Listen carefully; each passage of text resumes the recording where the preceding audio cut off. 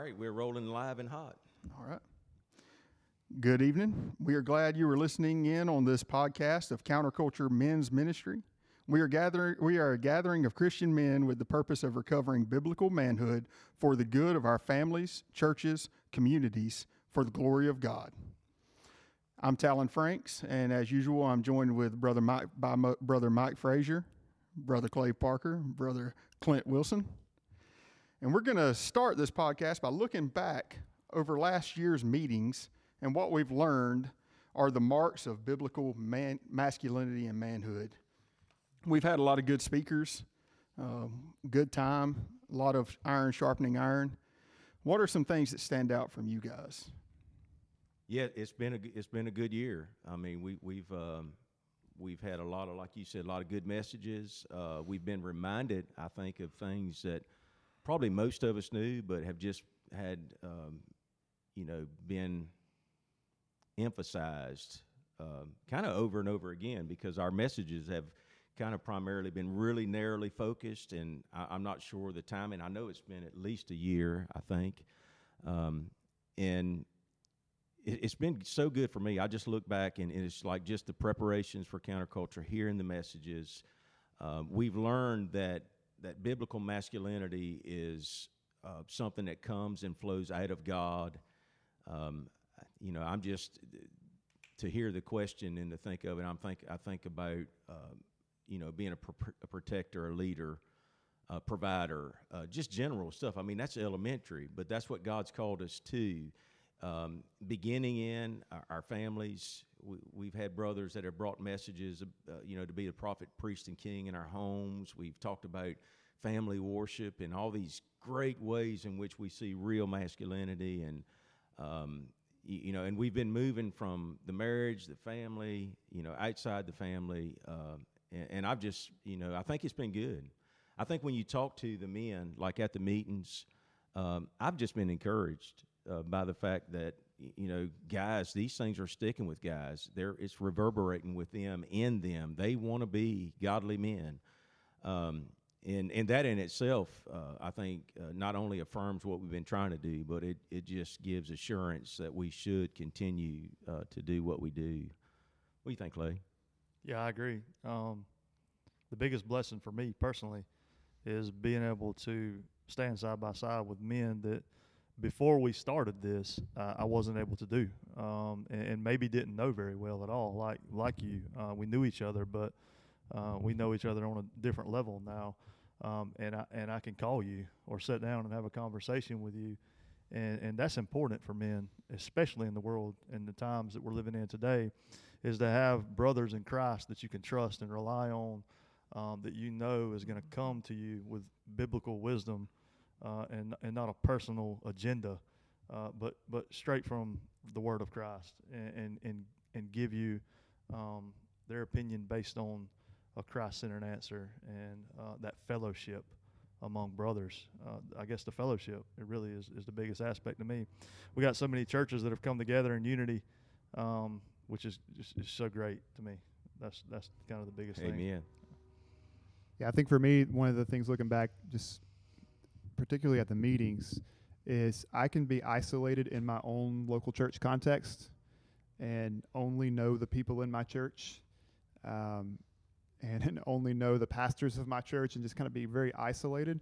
But being a part of Counterculture, coming to the meetings, first just witnessing other men seeking to be faithful in their lives, from all over the county, all over the area, from different churches, has been good. And then beyond that, getting to know some of these men over time as well has been a huge blessing.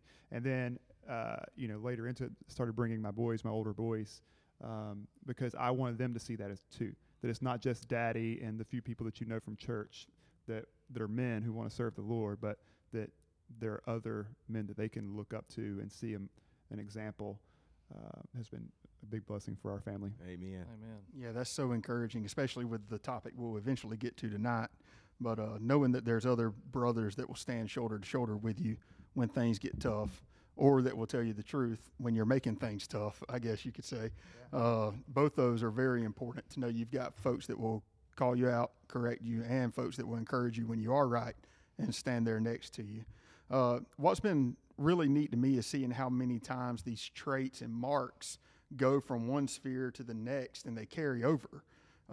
That is super encouraging, because it's like if you get these things right, then it's going to make you better in this sphere, and it'll make you better in this sphere and that sphere. So ultimately, I'm not going to say it's not like a life improvement thing, but it is a spiritual improvement that as God makes you better at the true masculinity, it will improve your family, your marriage, your church. These things will improve through the men being more and more biblically masculine.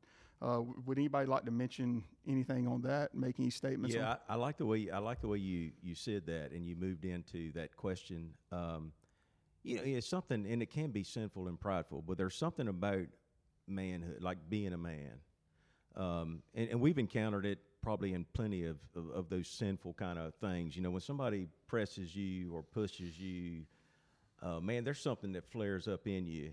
That again, we can relate to, and we've got to bring that under control of the Spirit. But when you put manhood in the proper context with the Lord, and when the picture starts to come to you in your everyday life, just like we've talked about with our men leading their families in family worship, the most courageous thing I can think of, and I'll probably say it is a man calling his family together to gather around the Word and to pray.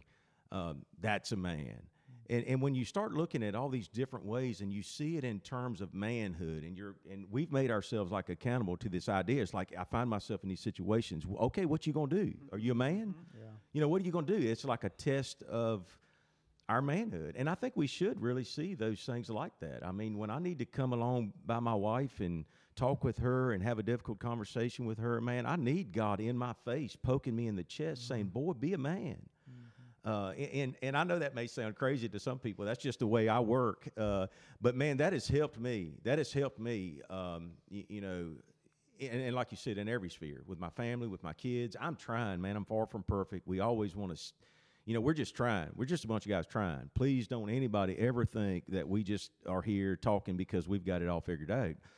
But we're progressing, we're trying, and we're seeing around us a lot of guys that are trying as well. So yeah, I like the way you led into that. You guys, I'm sure, can add to that for sure. Yeah, I think it's an issue because it's an issue of character. Yes, Having a consistent Christian character that's formed by the Spirit and the Word of God, that then flows over into these areas. And I think where you get into some issues within the church and with the culture is that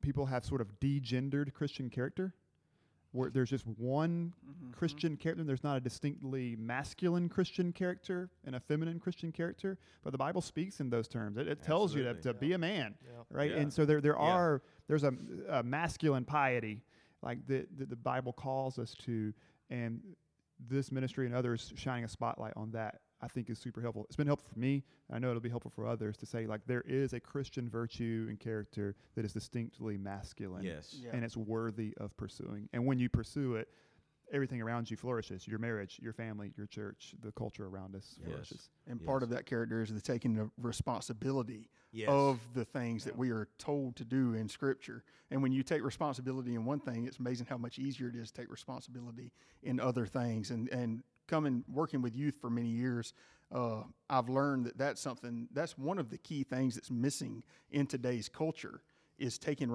everybody's a victim. Yeah. Nobody takes responsibility for things. And it's easy, even as Talon Franks, to be a victim of certain situations, and it's so weak, and I try to kill it, but it's there always, and we can't let ourselves fall into that. And taking responsibility, taking pride in that responsibility, not looking at it as a burden, but as something that we can look forward to doing, it has been great. It's been really good. I've been challenged so many times, almost to the point that I get a little nervous sometimes when I show up to the counterculture, because I'm like, what am I going to be convicted of tonight and have to change? Which is a great thing. Yeah. So in marriage, family, church, all those things should be improved by being biblical men.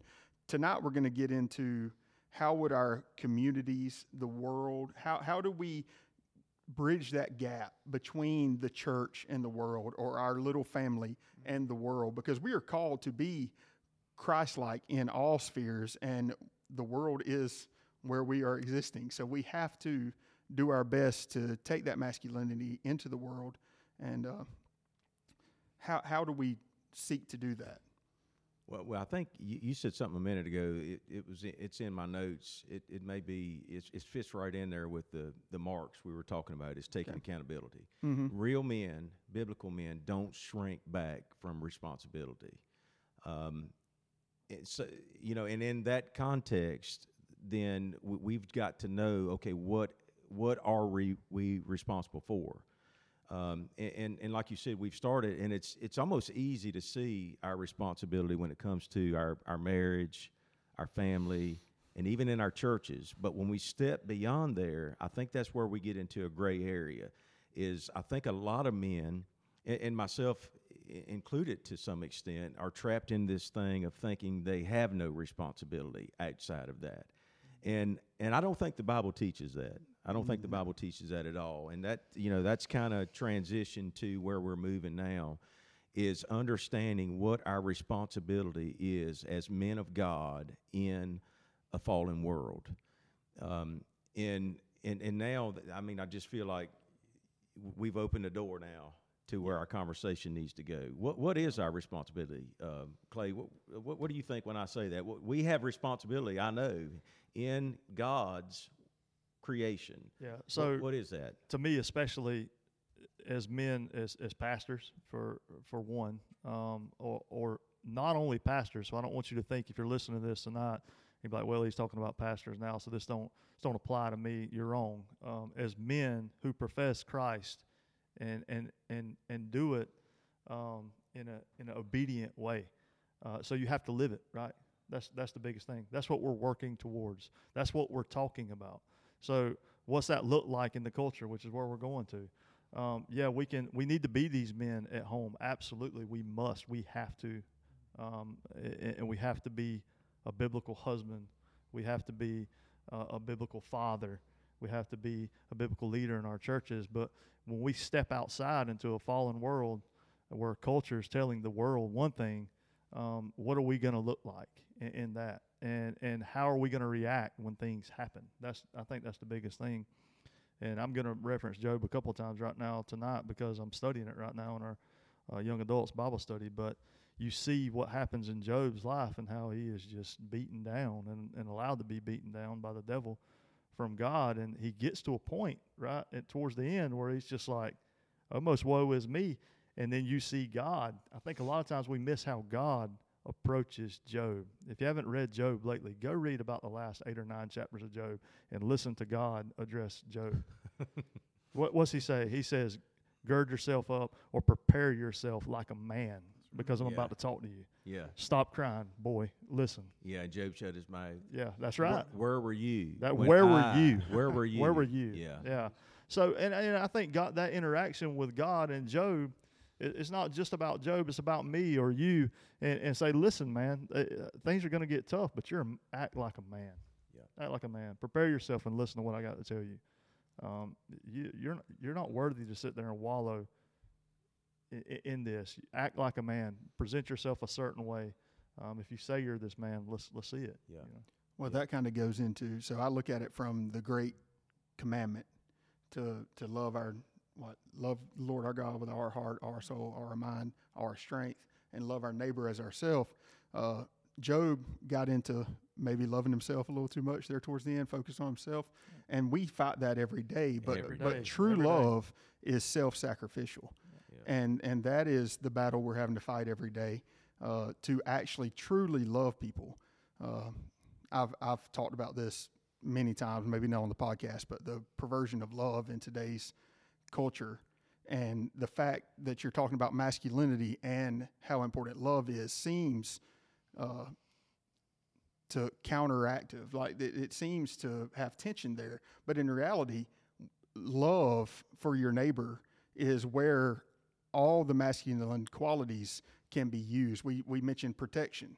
Love for my neighbor lets the people who know me know that if I'm there and something's going to happen to them, I'm going to do everything I can to protect them. My family is the same way, my church family, my brothers. that is true love for my neighbor. Love is the reason that I know I can count on y'all to address something if you think I'm out of line or you see me sinning. I know you love me. So the idea that love is just let everybody do whatever they want to do, and I'll just stay in my church, stay in my family, and I'll just love them, but not love the world. I don't know if we want to get on this right now, but you mentioned that He Gets Us commercial during the Super Bowl. I know we mentioned possibly getting on this. I feel like it needs to be addressed. That is a perversion of love. The idea that Jesus gets us and leaves us in our sin, but He understands it's okay. That's not real love. That's what the world wants to call love. And it's easy to not be a man and allow people to stay in that situation, to not call sin, because it's hard.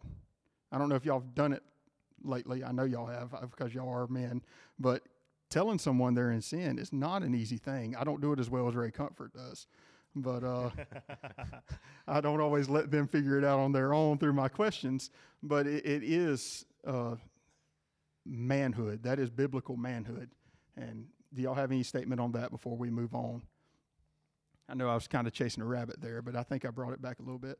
So I think putting together the issue of love and the He Gets Us thing, the problem is you're using a worldly definition of love, as you said, and God, who is love, defines what love is. And this is something that we've been working on a lot on the campus of VSU. Is you have this whole movement of love is love, right? So love is love. It's not love is love. God is love. It's not love is God. It's God is love. God defines love. And so if we want to know what love is, we have to understand it as God has said that it is, right? And so the great commandments that you talked about is an example of that. Jesus says, if you love me, keep my commandments, right? And Jesus loves, present tense, sinners, right? And I think I've said before, the problem of this ad is it's half right. It's half true. Mm-hmm. And if you only have half the truth, you don't have any of the truth. Right? And so it's half true, and then it says that Jesus loves sinners. But the misunderstanding is that the love of Christ transforms sinners. Right? He washes the feet of His disciples, but unless you're washed by Him and made cleansed, you have no part in Him.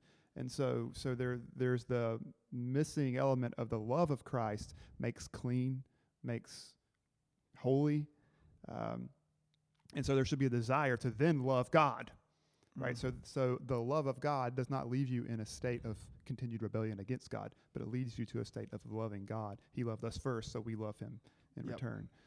I think that's a big thing that is missing there, and that kind of brings me back around full circle to the original question you asked about our duty or what's required of us in the world. Yeah, and my mind immediately went to the old catechism. The first question to Westminster, second question to the Baptist Catechism of what is the chief end of man. Yes. To glorify God and enjoy Him forever. That is your end. And whatever you set your hand to do, you do it to the glory of God, seeking to squeeze all the joy out of it for His glory that you can get. Yes. And that when we do that, you begin to see everything through that lens. Mm-hmm. That's right. We I saw something on the internet the other day, and it made me aware of a book that I've never read that I really want to read. It's by C.S. Lewis. It's called The Abolition of Man. And he makes this statement in the book. He says, we make men without chests and expect of them virtue and enterprise. We laugh at honor and are shocked to find traitors in our midst. We castrate and bid the geldings be fruitful. And I read that and I was like, wow, man. And this is, obviously C.S. Lewis has been a while ago since he wrote this, but what discernment to see, even as culture at that time, the need for manhood. I mean, and when we look, that's even more true today. I mean, we laugh at honor. We laugh at what a real man is. We've abolished manhood, but yet people are looking around like, why is everything falling apart? And what that says to me is when we think about cultural engagement, we think about taking responsibility, we think about this is God's world, is that, man, we need to be calling men to be men in the world. And not just, and this is where a lot of people will stumble, not just in evangelism. I remember reading a book years ago. It was called Nancy Pearcey, who was a disciple of Francis Schaeffer. she wrote a book called Total Truth, and all truth is God's truth. And Francis Schaeffer was a guy that his ministry was came through the lens of a cultural mandate. And he was carrying out the cultural mandate. And I remember when I first read that book, I was kind of a young Christian at the time, and it got me. I was always like, because I had always seen the Christian life, simply the Christian mission, merely through the means of evangelism, you know. And when I say that, even I know somebody's saying, "Oh, what do you mean merely through the I'm not saying that's not at the heart and the very core of the Christian mission, but Jesus said that we're to be salt and light in culture. I mean, we're to be salt. We're to have a preservative effect. We're to have a moral effect on culture. And this not divorced from evangelism. It's married to it. It's necessary. The church has quit calling sin.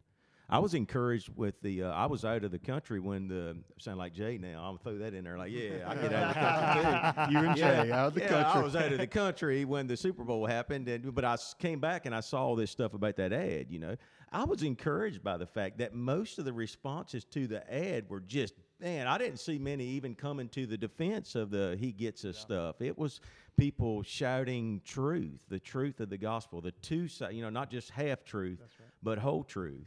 And so I think what we need to start thinking about as Christian men, this is God's world. That's right. I just recently did a study in Genesis. This is God's earth. I was in Ecuador, and we stood out in the middle of the street around 11 o'clock at night, and we were in a circle praying, and all these, talk about out of the element. I don't go to Valdosta after dark. But here I am at Saturday night at 11 o'clock out in the midst of just, I can't tell you how busy. Everybody's in town, and we're praying in this circle, a bunch of gringos. And I remember thinking to myself, man, this is like God nailing a stake down in the street saying, this is mine. Mm-hmm. And when we think about, the different things we want to go into as far as cultural engagement, calling sin, being John the Baptist, being prophetic, condemning abortion, condemning homosexuality, not being cowardly about it, not being unloving about it. We do it in love because we love, but the kind of love we've been talking about, God's love, manly love, masculine love, tough love. So political engagement.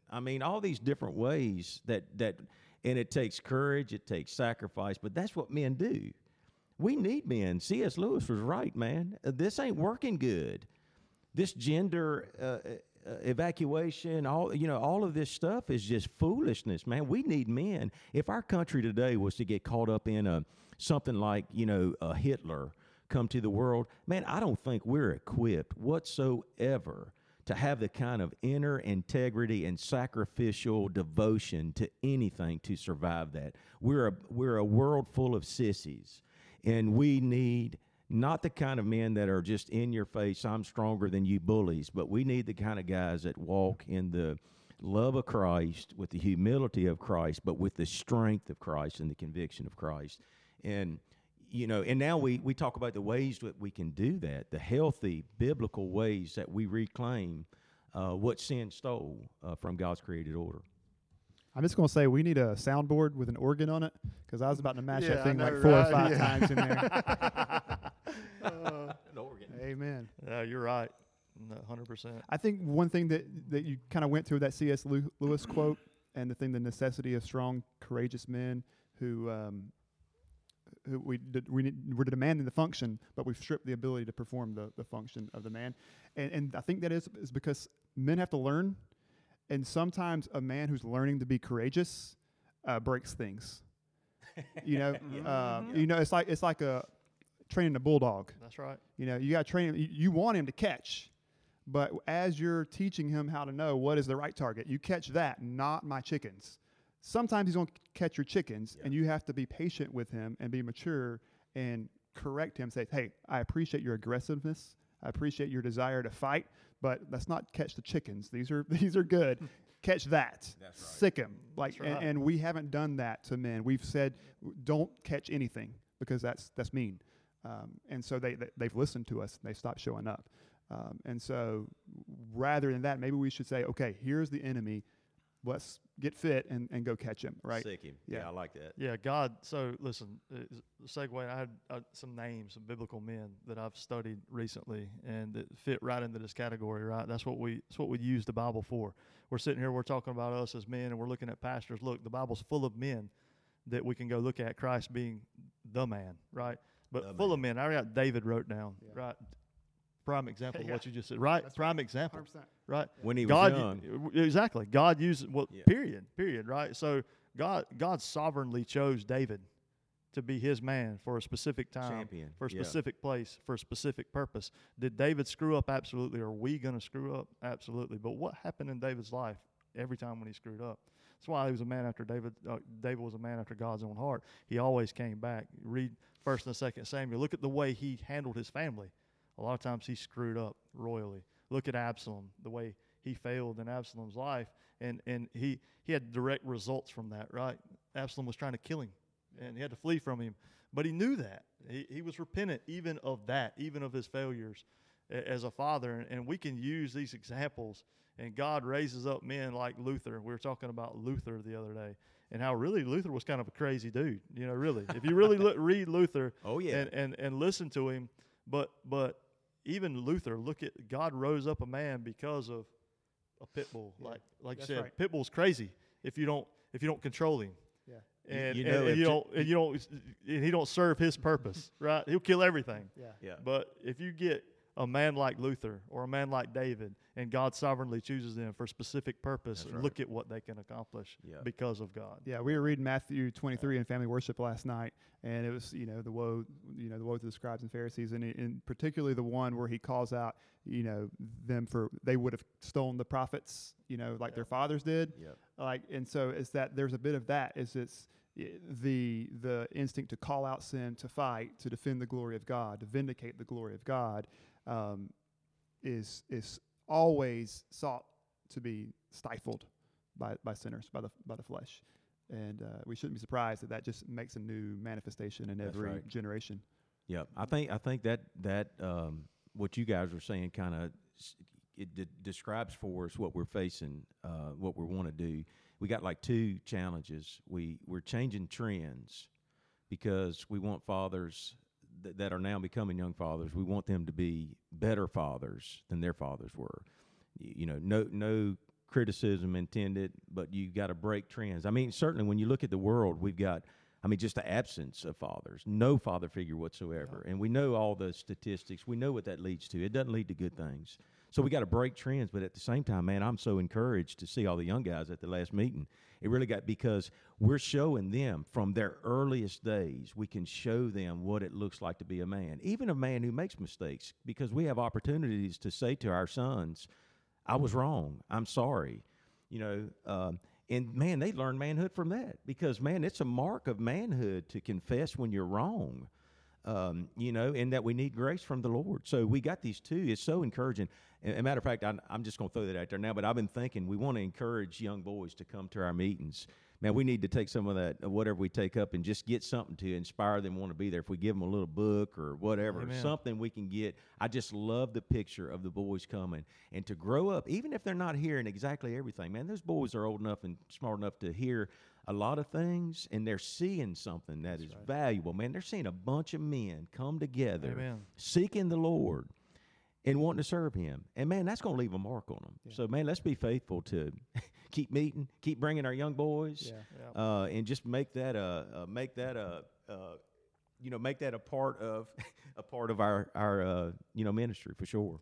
Yeah, Clint, he posted that on the Counterculture Facebook page with his sons and some other young boys, and honestly, I never really considered that until then. But hey, look, even if they're sitting there coloring and having a good time, exactly what you just said, they're looking at other men fellowshipping together and wanting to glorify God in everything that they do. And you may not think that they might not catch but 1 minute of it, but if you're listening to this, we are encouraging you and begging you to bring your young boys. Yeah. Don't leave them at home and say, well, they're going to just be a disruption. Listen, bring them. Yeah. Bring them. Yeah, the two that I bring are 9 and 7. The 4-year-old is begging, and I'm having rock paper scissors with his mom and whether or not he's coming to the next one. I actually promised him he can come to the next one because he's gonna have a birthday before then. I'm not leaving the house to go to counterculture without those older two. I'd have to lie to him, tell him where I was going. So two things: what you can do to bring him more fried fish. The fish fry was legendary. They ate so much fried fish. But the main thing, like, even if they're not picking up everything in the sermon, they are picking up on the culture. Yes. Yeah. And that has power to shape their hearts, even when they don't understand the didactic teaching from the whoever's preaching at that night. But they do pick stuff away. I asked my son, Mike, after your last sermon, I was like, what'd you think of the sermon? This is the first time hearing you preach. He says, I liked how he told us to be a man, and he said sissies. Like, you've never heard a preacher say sissy before, have you? Yeah, Ace, I can't remember. I said some word that night that I almost felt like I had to defend myself in saying it. I don't even remember what it was now, but there was some word that I mentioned that night. It wasn't sissy. I know what it was. Oh, I know what it was. Yeah, I looked it up in it was pussyfoot. Yeah, that's what it was. Yeah, and I looked it up in the Cambridge Dictionary, and it's a good, clear term. It's nothing, it's not. It was well used in the moment. I agree. I have homeschool children. It is pusillanimous. That's the word. That's what we use. Yeah. Is that the Latin or? Yeah. I mean, that's English. That's how you get means insulted cowardly. by a homeschool kid. It means cowardly, and it's a lot cleaner. Yeah. I love it. I can remember looking back on my younger days, man, just being able to stand in a circle of men. Most of the time in my days, they were talking about hunting or fishing. But you just stand there and you watch these men talking about these things, and you just aspire. You're like, man, one day I'll be able to be like these guys. Yeah. And for these young boys to be able to stand there and hear the theological discussions and see the passion that we discuss these things with, and the challenges, and also how much we do love each other ultimately. They're seeing this. It does make an effect, whether they are getting the theological parts or not. You'd be surprised what the kids pick up from that kind of thing. Yeah, that's a great point, because that's just a reality. I mean, that's almost like a universal thing. Young boys, their fathers. I mean, and that's you got a short time frame with that. And man, we can waste that. Yep. We can waste that or even ruin that and lead them down a wrong path when we have that. Man, what a great thing. I'm just exalting the Lord in my mind and heart as I hear that, because we don't want to waste that. We redeem that to the glory of God. Well, I guess the raising of young boys, bringing about disciples, making disciples is the number one way outside of evangelism that we're going to counter the culture, that we're going to make an impact on the culture outside of our families, our churches, sending these young men out, building businesses, building structures, building these things that make the world a better place. Because ultimately we know that God is good, God's law is good. Being a biblical man in culture is going to have nothing but a positive effect on even the unbelievers that are around us. And that should be our desires to build. Coming from an entrepreneur, I try to do my business to glorify God. I kill mosquitoes to the glory of God, and people really appreciate it. Amen. Yeah. So. Amen. I think about you mentioning that. I mean, like work ethic. That was something that came out of the Reformation. It came out of, a lot of historians would say Calvinism, Protestantism, a Christian work ethic. And that's another area I think about when we look out in the world around us. It's just, nobody works. Yep. Everybody's lazy sluggards, man. Nobody, I say nobody, and obviously it's not that absolute, but by and large, when you look around, even since I was a boy, I grew up, and this is one of the things that I'm thankful for in my childhood, that to work hard was a good thing. I mean, you wanted to be the hardest worker, you want to be the best worker. It was like you would compete. You would compete to be the best worker, and now, come on, man. Comfort.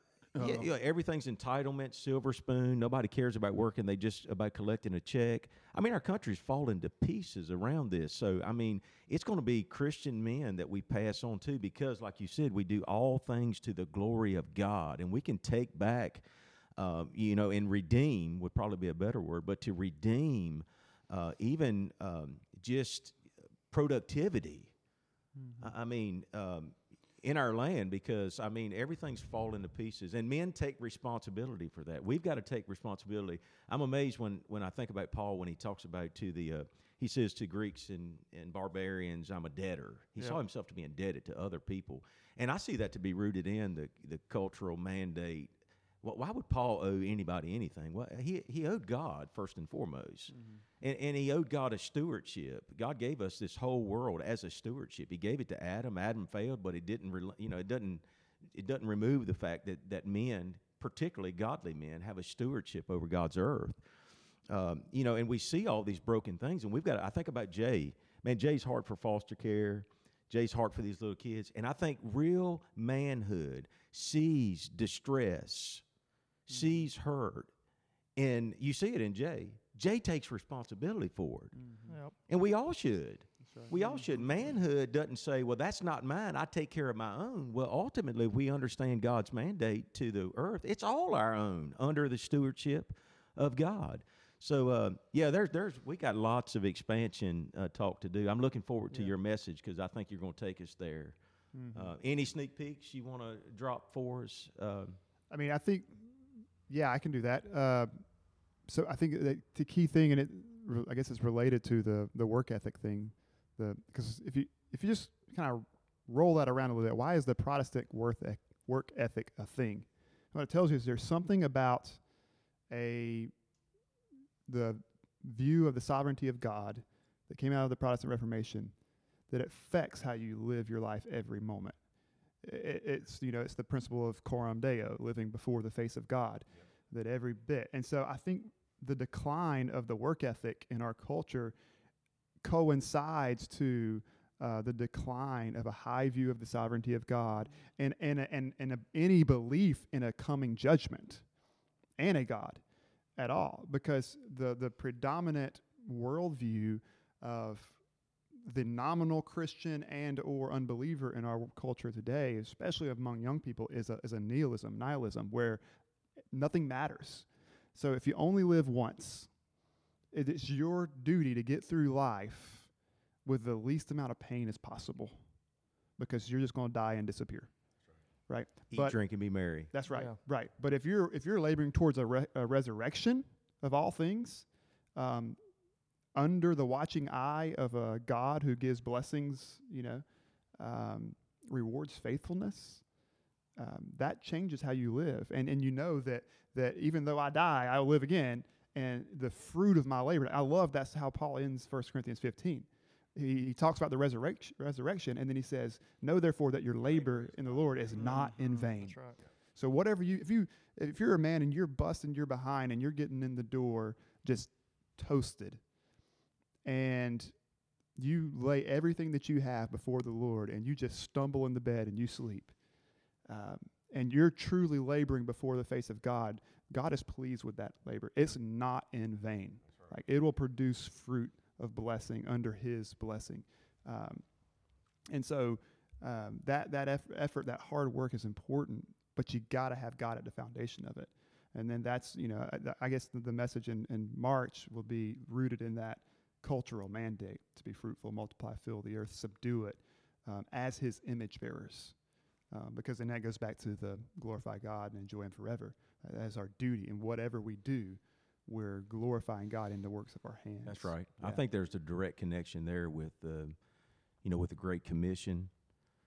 When Christ gives the Great Commission, He says that all authority has been given me in heaven and on earth. Therefore, it's an authority that's beyond just the church.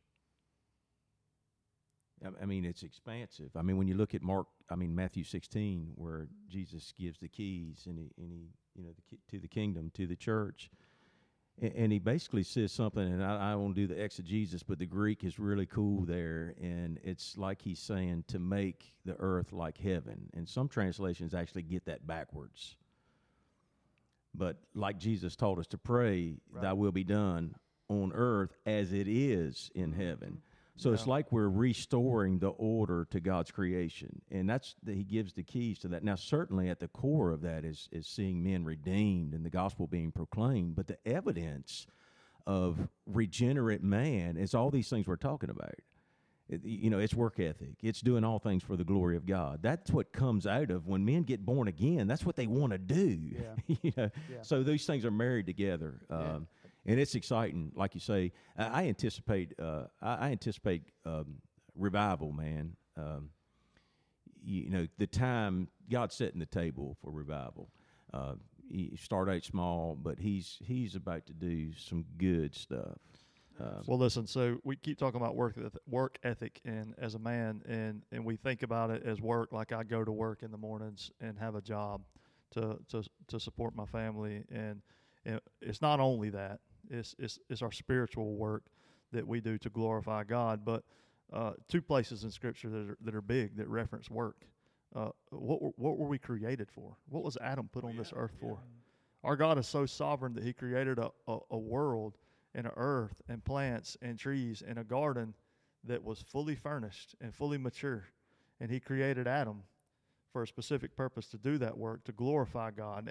And Adam was happy in his work before the fall, right? Yeah. Because he was honoring the God that created him before the fall. And another place in references in Scripture, Paul references this in 2 Thessalonians chapter 3. He talks about, as they're going through and they're evangelizing, he talks about, he addresses work, right? He says, we basically, paraphrasing, that we work, we earn our own keep. And what does he say in there? If you don't work, what does he say? Yeah. You don't eat. Yeah. You don't eat. That's right. So, yeah, I mean, we're created to work, guys, and not only go to work 9 to 5 and be tired, but the works just began, as Paul Washer says. Yeah. I listened to a sermon by Paul Washer, and you probably heard it too. You pull up in the driveway, and you're a man, and you're tired, and you're beat down from work. Get it together, men. Your works just began. Yeah. Go inside, drop all that in the car, put a smile on your face because you got a wife and your daughter that don't care about work. Go and love them. And be the husband and the father that you're called to be, and don't take your work out on them, because that's your job. Your works just began when you get home. That's right. Hey, I could be pulling the organ on y'all too now.